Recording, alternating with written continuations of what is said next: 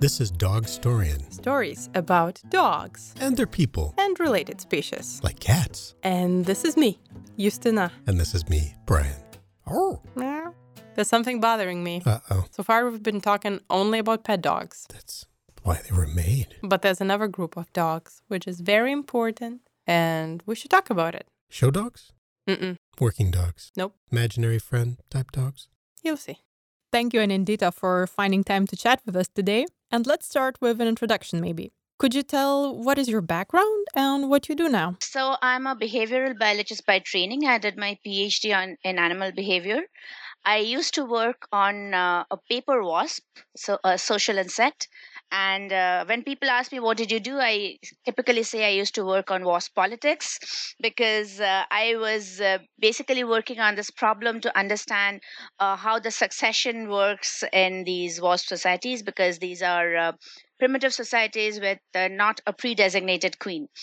So it's quite interesting dynamics.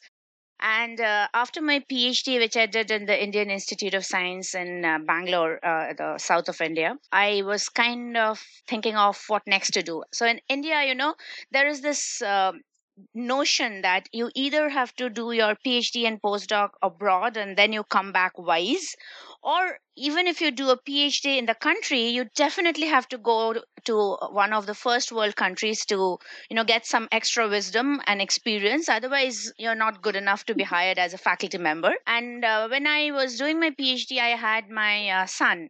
So he was 1 year old the day I submitted my thesis. So it was a big decision, whether and my husband was already working here. So what do we do? Whether we move as a family, split up the family. And I was in two minds.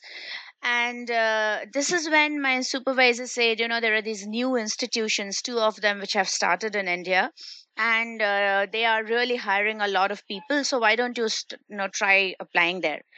I said, well, the norm is 3 years of post-PhD experience for a faculty position, so they'll not take me.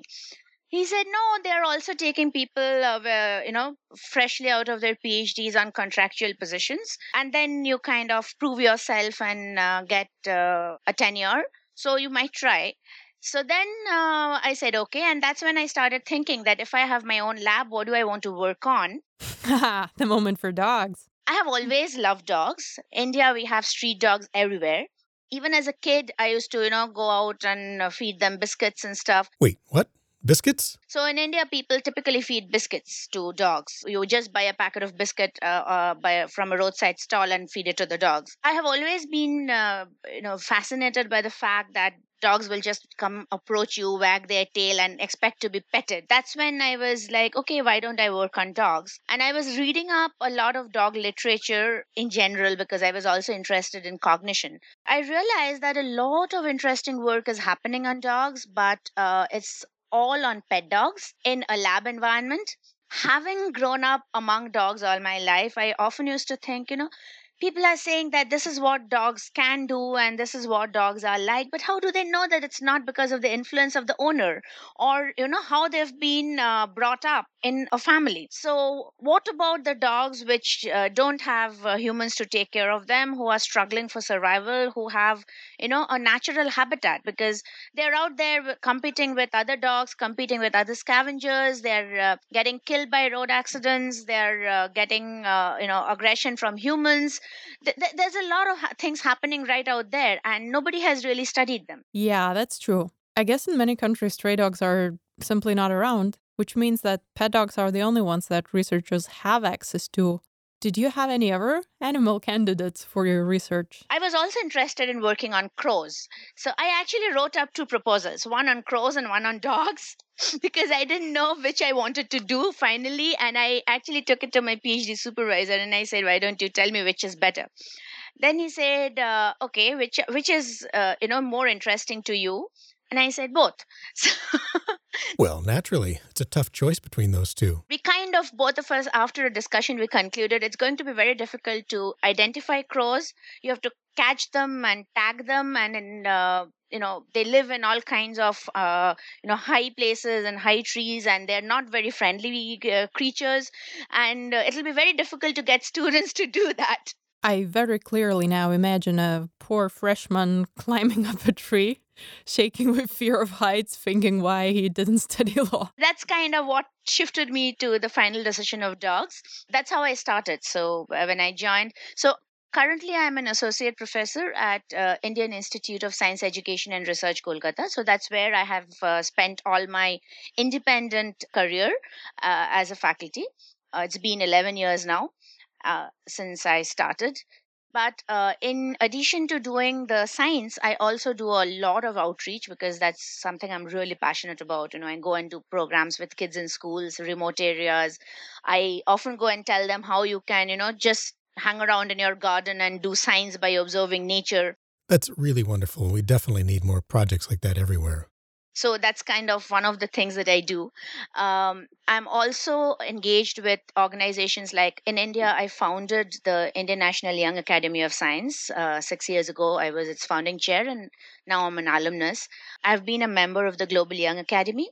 With that, we do a lot of science policy, talking about diversity, open science, speaking out for the perspective of young scientists, and a lot of outreach, spreading the passion of science. So that's kind of what I do in my professional life. What an admirable collection. I am a fan immediately, really. Maybe we could start with a little bit of history. For me, it is quite hard to picture the life with stray dogs in cities because in my home country, Lithuania, there's very few dogs on the streets nowadays. And in Germany, where I live now, there's zero stray dogs. Could you maybe describe how dogs got to be strays in India and what the current situation is? People call them stray dogs, but I think they should not be called stray dogs. Why is that? If you read the literature, it goes back to the earliest literature in India, the epics that we have.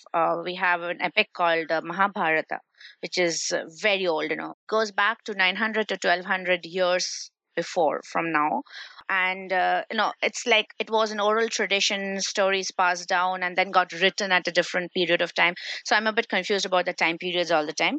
But anyway, so if you go back to any of our old literature, you would find mentions of dogs on streets. So even in the what is now considered as a religious text, it was never written as a religious text. More like the Vedas in India are now very famous. So the earliest Veda is the Rig Veda, which has a whole section on dogs. There's a mother of dogs, and she gets a curse, and her offspring become dogs basically. So there's a story how dogs came into being in that sense. And you already see this connection of this expectation of somehow deviation from humans to become dogs, something like that in this story. And then in the Rig Veda, you have it kind of gives outlines or a kind of framework of what life should be, in the sense that how do you lead a good life so that you earn brownie points with the gods. And one of this is when you are a householder, one of your duties is to put out all the leftovers after a meal, not feed anyone inside the house, but take all the leftovers and go outside to the street corner and put it out there for the scavengers to feed on. And the scavengers are crows and dogs. And unfortunately, they also include a class of humans, because in India we already had this notion of castes. So the what were considered the lowest of the castes, who were like really kind of the scavengers of society. The three kind of animals mentioned are dogs, crows, and the chandals, or the lowest caste in the society. Pretty clear structure indeed.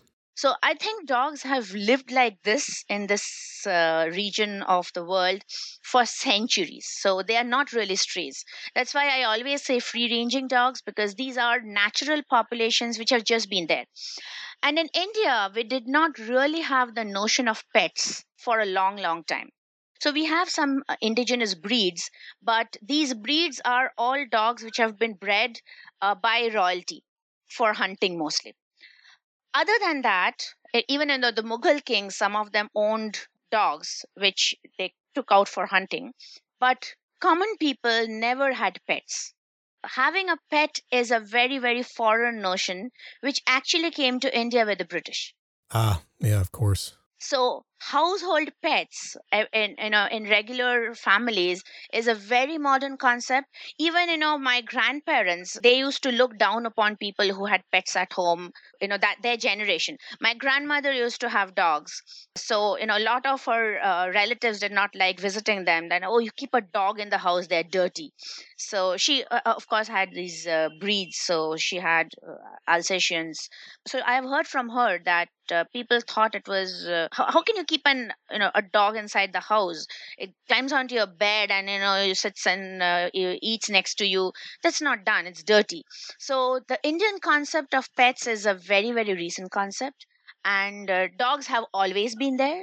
We also have lots of cats, but more of dogs than cats. I find it very unfortunate now that there's a lot of opposition to having stray animals, and especially dogs, because they're so visible and they bark. Cats you hardly see, right? They'll come steal your food and go away, but you don't really see them that much. But dogs, you see them and you hear them all the time. So people are very anti-dog sometimes, and I always try telling people around me that we have always had a culture of coexistence. So the scavengers are there; they're part of society, the general framework. And now suddenly we have this notion. I have often heard people say, "You go to the U.S., you go to European countries, you don't see stray dogs. Why do we need stray dogs on our streets?" But that's been the culture, right? They have always been there. So when people say, "Oh, poor dog, it lives on the footpath," I'm like, that's where it belongs. You came and built the footpath and you came there with your cars, but the dogs have been there forever. And actually, if you think about it, they have evolved in a sense of cultural evolution with us. They have adjusted their lives from bullock carts to horse carts to motorized vehicles to trains. They have undergone all of this and they have survived. If the dogs have been community dogs, so to speak, for centuries and not just house pets, why do they stay so social towards humans? I mean, is it just because of food or, for example, cats are not that social or, I mean, I'm a cat fan, not social in the same way? I know it's a complicated question biologically, but do you have any theories? I think it's a mixed thing. Firstly, dogs are by nature more social than cats. So the felines are more solitary animals, and the canids are more social animals. If you just look at the family tree, in the phylogenetic tree. So I think by nature dogs are more social. The notion that that dog researchers now have, I think that they have undergone this evolution from wolf-like ancestors to dog-like ancestors through a process of domestication. And my pet theory more goes with the idea that humans would be sitting around a fire and feeding on their latest hunt, and there would be some docile wolves hanging around for the scraps, and that would have started some kind of community level association. And then if you are kind of a wolf low down in the hierarchy, where you'd only get the scraps out of the hunt of your pack, and then you get more juicy bones thrown out to you by the humans, you eventually leave your pack and start following the humans. Doesn't seem like a very difficult transition to happen. Yeah, sometimes it pays off to be lazy and just wait for food coming to you. And if that is so, then there is already a socialization towards humans which is there in the ancestral dogs. So that's one thing. Secondly, what I have experienced in my 11 years of work here is there are free ranging dogs which are not so social if you go to more remote areas where there are fewer humans. In fact, just last week, we have published a paper in the Journal of Comparative Psychology where we show that if you go and check out on the approachability and sociability response of dogs, we've kind of divided regions based on human flux. So, how many humans or vehicles will pass by if you do stand in a spot and do a census? And we basically have three kind of zones. One is a very low flux zone, which is either a completely quiet neighborhood, or a kind of fringe areas in the towns and cities where there's a highway next to it, and then there are a few houses, so not too many humans would pass by. Then you have kind of neighborhoods mixed with few shops, a grocery shop, maybe an eatery, and then few houses, or maybe a few office buildings. So kind of a mixed bag of things. And then we have very crowded places like big markets, bus stations, railway stations. And what we saw is that dogs in these three zones behave very differently when a stranger comes and approaches them. So typically, you call out to a dog will either wag its tail and approach you or run away. So, what were those differences exactly? Interestingly, the dogs which encounter fewer humans, which are in the low flux zones, typically don't approach when you call out to them, even when you offer them food. Dogs in the high flux zones do not come to you if you call them. Moment you drop a food, they'll come grab the food and go away. So they are more opportunistic, but they would typically avoid strangers unless there is a reward. The ones in the intermediate flux zones, which is more or less the community neighborhood dogs, these are the friendliest, the boldest. You call them, they'll come wagging their tail. You give them food, they'll again come wagging their tail. So there is definitely a behavioral difference, which is basically based on their life experiences, depending on what kind of humans they have interacted and what kind of interactions they have received from humans. So there is a lot of variation even at the level of the population. So I think, to answer your question, definitely food is a factor. Second is the experience they have with humans, and typically neighborhood dogs will receive both affection and food from some humans. But of course there would be people who would throw stones at them and chase them with a stick. But I guess it's kind of whether the positive is higher and the negative is higher. And also their history of evolution. I think all of these three play a very important role in determining whether they remain socialized to humans. And of course, there is this other thing that, dogs which are very aggressive typically will get beaten, will get chased away, will not get food from the humans. So evolutionary speaking, it is in their advantage to be socialized towards humans and be nice and friendly rather than to be aggressive or stealthy and to move away. And here, dogs are very, very, very good at begging. I've even seen dogs who will sit at a tea stall and they'll be just sitting there, and then somebody is eating. They'll gradually move close to them and give them this soulful look. Even if it has been just fed, it'll again give this very soulful look, and then eventually this person will say, okay, fine, I'll give you a biscuit. They do this very well. I've even seen dogs which will come and paw you and then give you this look. And so they are very good beggars. That's another thing, it's advantageous to be timid and friendly, and you get more food. Oh, yes, I definitely wanted to go in this direction and touch on domestication. Because in one of your articles, I think I read that free ranging dogs can help to understand it better. What I am interested in, besides this, also is the structure of packs of these free ranging dogs. If you can even call it packs, of course. How do they organize themselves? Packs, when we write about them, because we haven't really seen a structure, we just call them groups. They are mostly family groups. So we have seen a lot of interesting dynamics in the sense, the groups typically in these areas don't get too large. 6 dogs is a big group, maybe with a few pups, and then they disperse and break up, or there's a lot of mortality. So dog groups, when they get really big, they split. This is also probably an adaptation because people get more aggressive towards larger packs. Too much barking, they look fiercer, they look more aggressive. So the larger packs also receive more negativity from humans. That's one thing. And of course, more competition, because the amount of resources available don't increase because the packs increase in size. So they typically migrate and move out to areas where they find resources. That keeps happening all the time. This model sounds similar to wolves and jackals. When there is enough food sources, groups tend to be bigger, but with limited resources, they are forced to split up and move into new areas, forming sort of new groups. So we just call them groups. We have a lot of work on parental care, and when we started working on parental care, we also found alloparental care.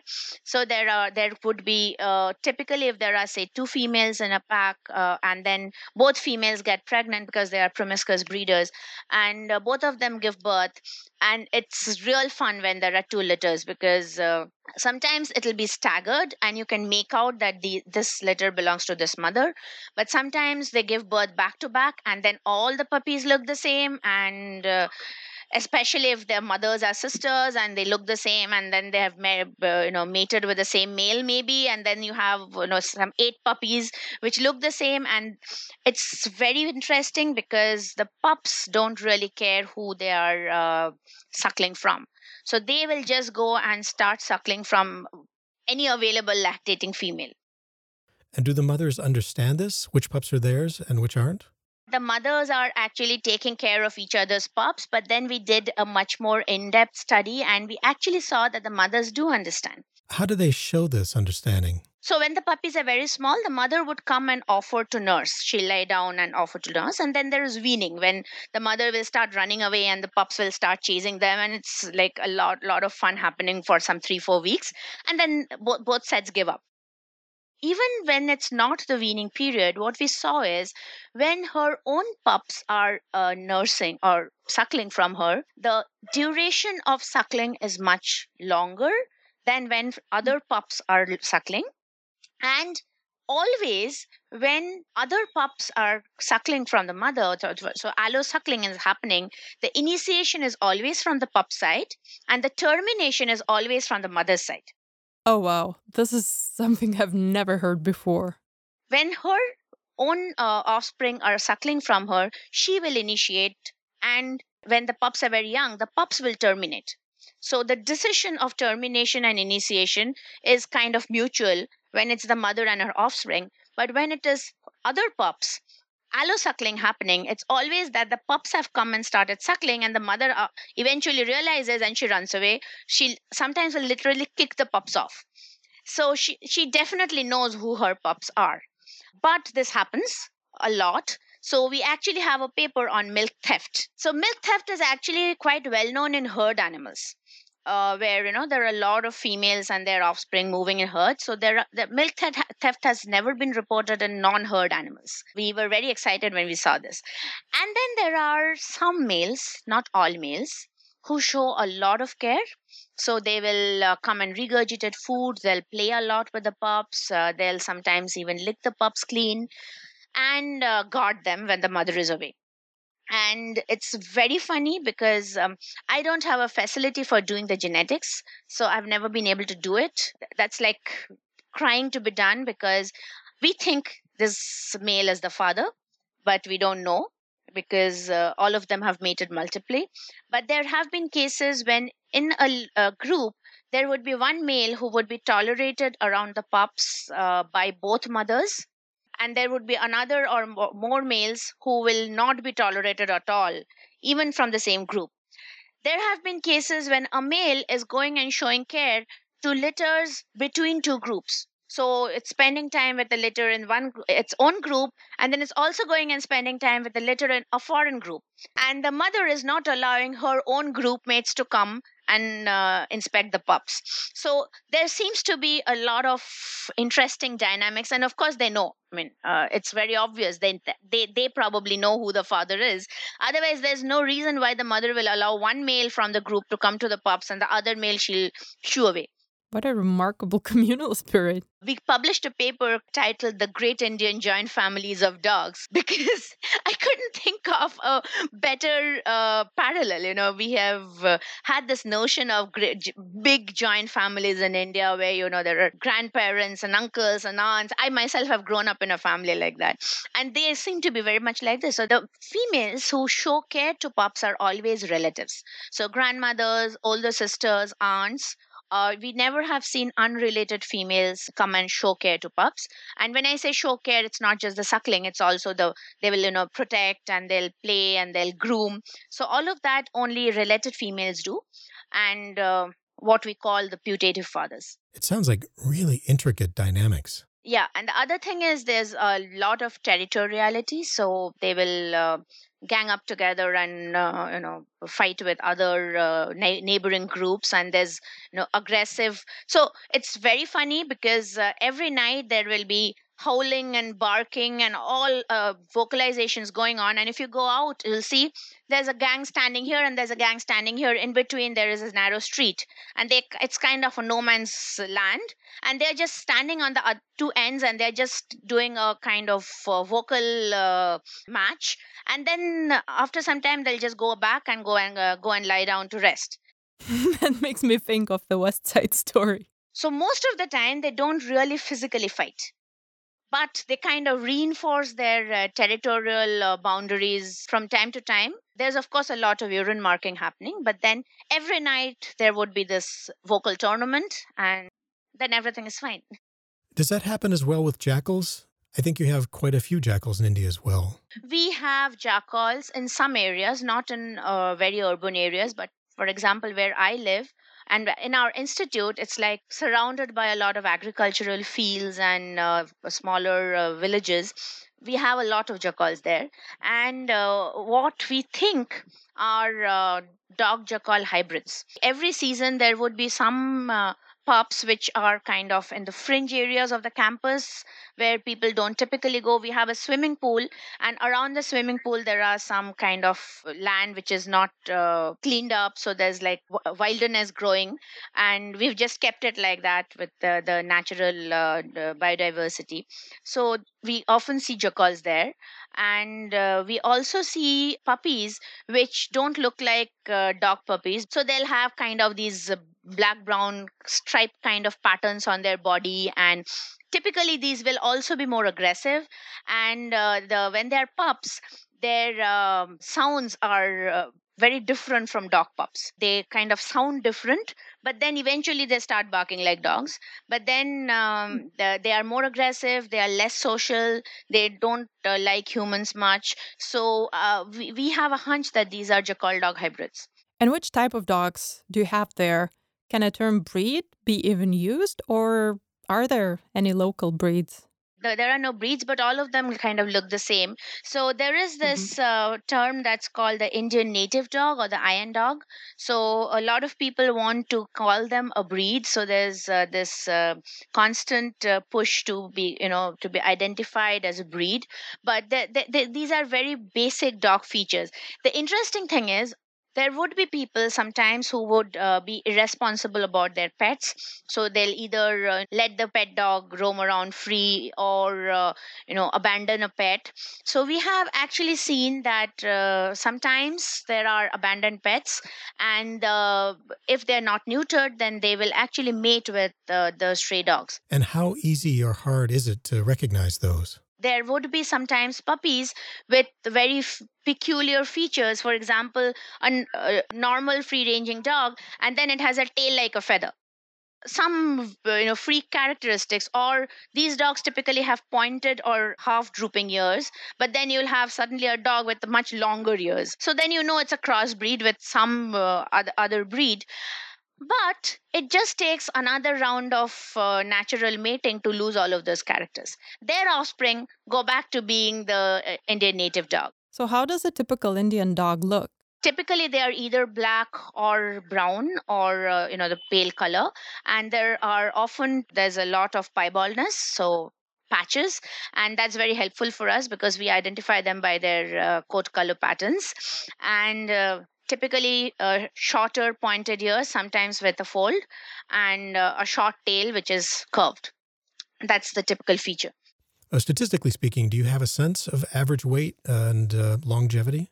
Weight we've never taken, but these would be in the range of, say, they are bigger than poodles, and maybe 2/3 of the size of a German Shepherd.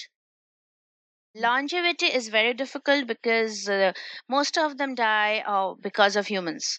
So people poison them, kill them, they die of accidents on roads. In all of these years, dogs haven't been smart enough to learn how to cross roads perfectly. So sometimes they'll just, get they get killed by buses or cars accidentally because they just happened to run in front of a car just when it was zooming past. So a lot of deaths happen like that. But we've had dogs live for 7 years is kind of old. That is pretty short in comparison to pet dogs. It seems that this lifespan is much closer to wolves. So in ecology, we know that any animal which is domesticated and lives under human care immediately gets a longer lifespan than. So we always say the lifespan, and we say that ecological lifespan. So ecological lifespan is typically always shorter. Talking about life and death, I remember in one of your articles, I think it was called Love is in the Air, I read a very interesting observation which relates to mating behavior. Could you maybe tell a little bit about it? Yeah, so we actually discovered this accidentally, that the dogs were showing mating behaviors and mating related behaviors, like, sniffing the genitalia, trying to mount, lick each other's genital parts. And my student who was working on this came back and said, this is very irritating. Every time it rains and I cannot go out and take data, these dogs seem to be, making love. And I don't understand this. And then I was like, oh my God, let's go check it out. And then we actually did a very thorough census of this. And we saw that either when it is lightly drizzling in the monsoon, which is now, this is the time when the mating behaviors will start, because we have a very long wet season, which is called the monsoon. So these days, sometimes it'll be raining for hours at a stretch. So when it's really pouring, they're of course not there. But typically, when the rain stops, it's cool and it's very humid, and it's still drizzling. That's when the dogs will be seen trying to mount and showing mating related behaviors everywhere. And sometimes when it is just beginning to rain, after a hot day, and it's suddenly so especially in the months of March, April, we have it's called the nor'westers. So there's like very hot day, and then suddenly at 4 o'clock there's a rain, and that's when we also see that the dogs will suddenly get into this mating activities. And we realized that the data actually showed that there is a very nice correlation. So if you look at the precipitation rates, just after the precipitation peaks in the season, there's about a 15 days offset when the mating behaviors also peak. So we say that there seems to be a very strong correlation between precipitation and mating. And what we think is happening is, the males of course are always ready to mate, but it's the females who drive the mating, right? So whether they are in heat or not. So I think what basically is happening is that even in the estrus period, the females are not always being very receptive. But when it's raining, the temperature and humidity conditions are very good for saturating molecules, organic molecules, into a smaller space. So dispersal will not happen. So if there are male hormones, and then of course the female hormones, all of these will hang around wherever they are released, and that probably triggers some behavioral response in the females and makes them more receptive to the males. Yeah, the effects of the mundane things on organisms never cease to amaze me. Of course, this is my theory. There was a time when I was going around and asking all my chemists, I want a small handheld nose. Can you tell me how to get one? Because I want to go around sniffing dog hormones in the air. People tell me, oh, you should do spectroscopy. I'm like, I want to smell it there. How do I do spectroscopy? How do I collect smell from the air, right? It's not so easy. So I want an equivalent of a dog nose and an instrument to be able to do that. Man, what a crazy research you have going on there. It reminds me of the whole world of odor to which we're not privy as humans. I mean, I wouldn't say that dogs take it for granted because their minds don't work that way, presumably. But it's hard to even imagine the information that they count on and have access to. Hearing about that huge familial structure, it kind of makes me wonder, where do people come into play? It takes quite a while to socialize dogs to humans, but if the groups are quite close, how do humans even start coming in contact with the pups? Very early. So typically for the first 3 weeks of the pup's life, the mother will be very protective, and often they, kind of find a hole or something, which is a den, which she will not leave. And those 3 weeks, she will very rarely allow humans close to the den. Even the humans which are feeding her, she will not let them go close to the pups.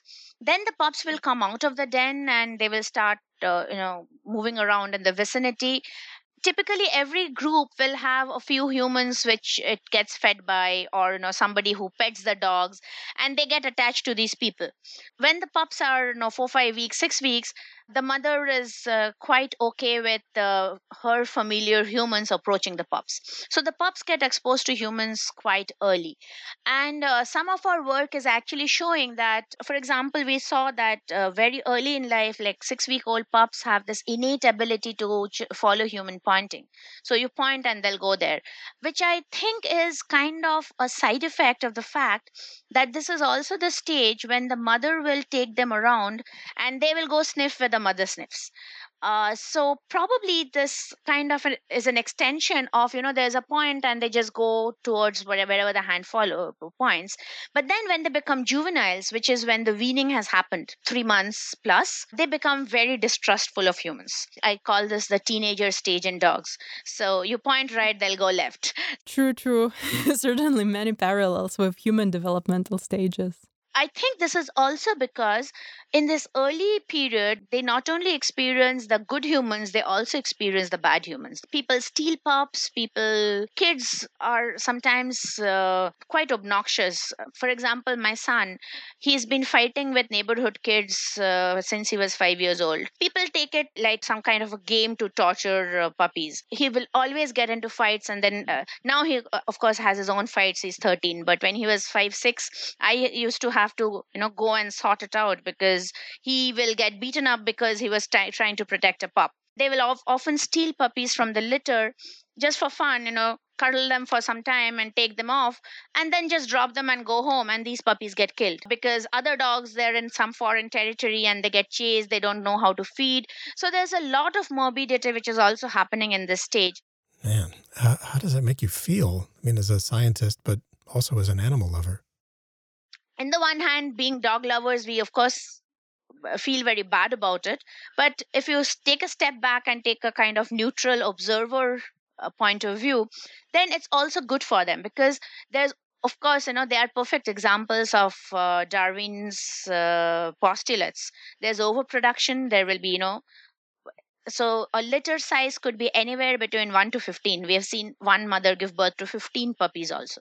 And of course, there aren't enough resources to sustain 15 puppies in a litter. So, of course, they die. Sometimes they die because of human intervention. Sometimes they die because of disease or malnutrition, but they don't survive. So there is, of course, overproduction. But then with all of this, about 19% of the pups in a season survive. And that is also kind of the optimum, if you think about it, for the population to be sustained with the resources which are available. So if tomorrow suddenly everybody became dog lovers and everybody started, allowing all the puppies to survive and giving more food to the mothers and all of this, we would eventually have a big problem at hand because of the overproduction of dogs. There'll be just too many dogs around. So in a kind of from the perspective of a scientist, I think this is a kind of very interesting dynamics which we have established over hundreds of years of evolution, that they probably are at an optimum. Yeah, it is indeed really helpful to take that step back and look at the situation, as you say, from a more scientific point of view, because it is really easy to just go with the emotion when you hear that only 19% is the survival rate of the puppies. It does sound quite tragic. Okay, so what is then the contact between humans and dogs when the puppies are bigger? Recent work which the paper is under review right now, we tried to actually understand this question: where do humans belong in the societies of dogs? What we saw is that it's so we did not really look at a particular human, because we were doing kind of a top view level of observation where you just observe a focal group of dogs, and every time there is a dog human interaction, you put it down as a dog human interaction without the identity of the human, because the identities would vary depending on what kind of area you are observing. There would be few humans who would interact regularly, but then there would be a lot of random interactions. So we actually created social networks of dogs with one node for the humans. And what we found is the human node is the most connected node in the entire network. So they're basically, on an average, there are more interactions between a random human and a dog in a group than between two dogs in the same group, even more than mother pup interactions. So humans definitely are very important in the social networks. Speaking about pet lovers, do you have the phenomenon of vacationers trying to bring street pups home? I mean, adopting them this way? Yeah, and also we have a lot of instances of people generally adopting puppies from the roads. So animal activists and dog lovers actually try to promote this, that you adopt a puppy, take it home, don't bring in a foreign breed, you just adopt a puppy from the streets, which is of course good for the pups. But then you are taking them out of the population, and you're actually creating some level of disruption to the population because they're not in the breeding pool anymore. What about the sociability of these dogs? Are there any differences between breed pet dogs and street dogs adopted to become pets? Do you have any data on this? We haven't collected data per se, but I have seen a lot of these throughout my life and even now. For example, two of my students have adopted pets, adopted puppies. They have them as pets, and they're just pets. I mean, I sometimes feel that these dogs are smarter in some ways. They are very convenient pets in the sense they can still fend for themselves if you want them to. If for some reason they go astray, they will find it easier to survive than a breed, because they are less foreign to the dogs around in some sense. Of course, there's still going to be a lot of territorial aggression. There would be fights and stuff, but these puppies, if they are not taken up very early, if they have been taken in after they have undergone some kind of training with the mother, then they retain their flexibility to some extent. But they are complete pets. They'll get trained if you train them, so they're not really wild at all. What about dog shelters? Do you have many of those in India, or is it not really a thing? Few, and even if there are shelters, they are not very efficient. And do they mainly intake pet dogs, or do they also care for street dogs? There are shelters where dogs will be lifted off streets because somebody has complained that there are too many dogs, and they'll be put in some shelter, but the shelters are not really good. There in India, there is a lot of legislation. So there is an Animal Rights Act, and according to that, actually there is a law which says if you kill a dog, if you beat a dog, if you harass a dog, even if you displace a dog, you could in principle go to jail. But of course, nobody goes to jail because of this. Of course, animal rights activists use this to scare people. But so the only legal way to control the population is neutering. So sometimes municipalities would conduct sterilization programs. Sometimes animal rights activists will conduct sterilization programs because they think, it's nice that you neuter the dogs and then they are there, but they are not increasing in numbers. I personally am very against this Was that? because if you think about it, this is not your pet. This is a biological entity out there in its own natural habitat. And for a biological entity, the final aim for survival, or what gives meaning to survival, is reproduction. And you're basically taking a dog, taking away its right to reproduce, making it into a living toy of some kind. And then you're very happy that there's a dog outside my house. I feed it, I take care of it, and it's there, it's surviving, and it's giving me joy. But you're basically turning a young adult dog into an old dog by this neutering experiment, because it's basically you're taking it directly from its reproductive age and taking it into a post reproductive age when it is supposed to die. So it's in a way very nasty of us humans, I think, that we think we have the right to decide which animal lives and which animal reproduces and which animal dies. So it's another way of infringing on the rights of animals, which we don't realize.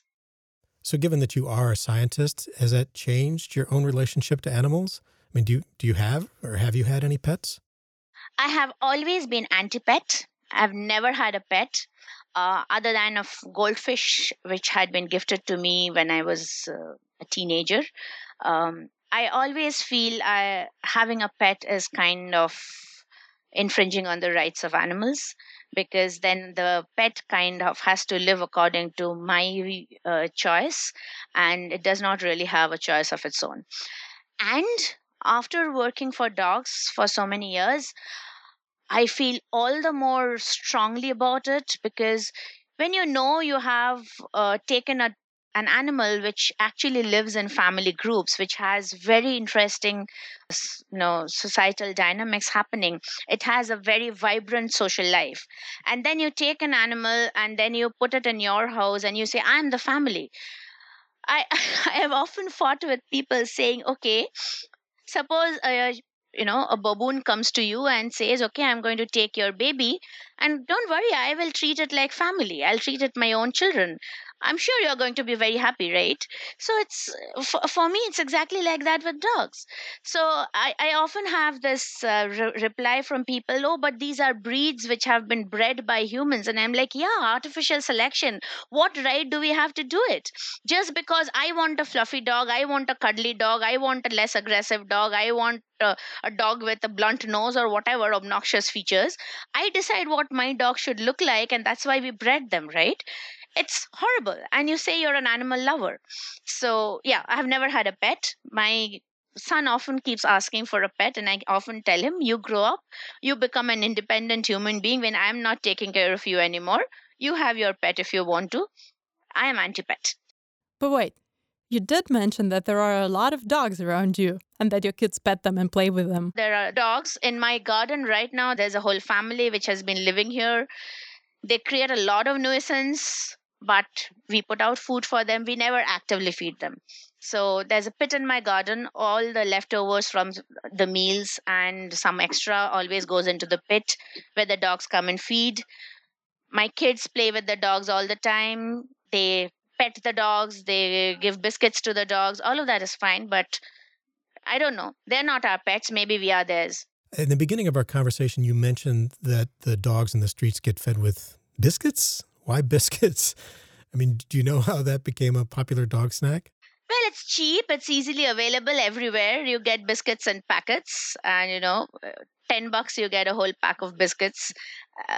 And it's a lot of source of glucose for the dogs, I guess. That's a very common thing that people will feed to dogs. So the last question that I have in mind is about the street dogs in other countries. Have you ever done any comparative research with, for example, street dogs in Mexico or in African countries? Not really, because not many people have been studying them. So right now, the Vienna group has started working in Morocco. So but they don't do much behavior and ecology. They are mostly doing social cognition. So I'm hoping that we are going to have more people studying free ranging dogs in different other parts. So there were studies from Cafazzo and Bonanni from Italy, and those dogs seem to be slightly different. I kind of spoke to Simona about the history, and she was saying it's more like isolated from the city, and it's kind of a reserved area where there's a huge pack and people will go drop food on the highway and the dogs will come and feed. So they are not really socialized community dogs. So it becomes very different again because of the way the free ranging dogs are treated in different countries. They become quite different, I guess, again because they're very flexible. They just adapt to whatever environment they are brought up in. So there is someone who's working on free ranging dogs in Bali. He was working with Adam Mikloshi, and now he's on his own. And then, of course, Sarah and Martina in Morocco. So I'm hoping that eventually we will have enough data to kind of do meta-analysis of different populations. But right now, nobody has as much data as we do, and it's very difficult to compare across different setups and different methods. So unless we get enough data to kind of say, okay, now let's look at maybe one trait across different studies and then do a meta-analysis. So, Brian, what could be the meta message of this episode? I don't know. Buy cookies, go look for street dogs. Well, that definitely. But I think what stuck with me mostly is that being a street dog is not necessarily a bad thing. Yeah, it all depends on the context. So thanks a lot, Anindita. It was a great conversation. Thank you so much.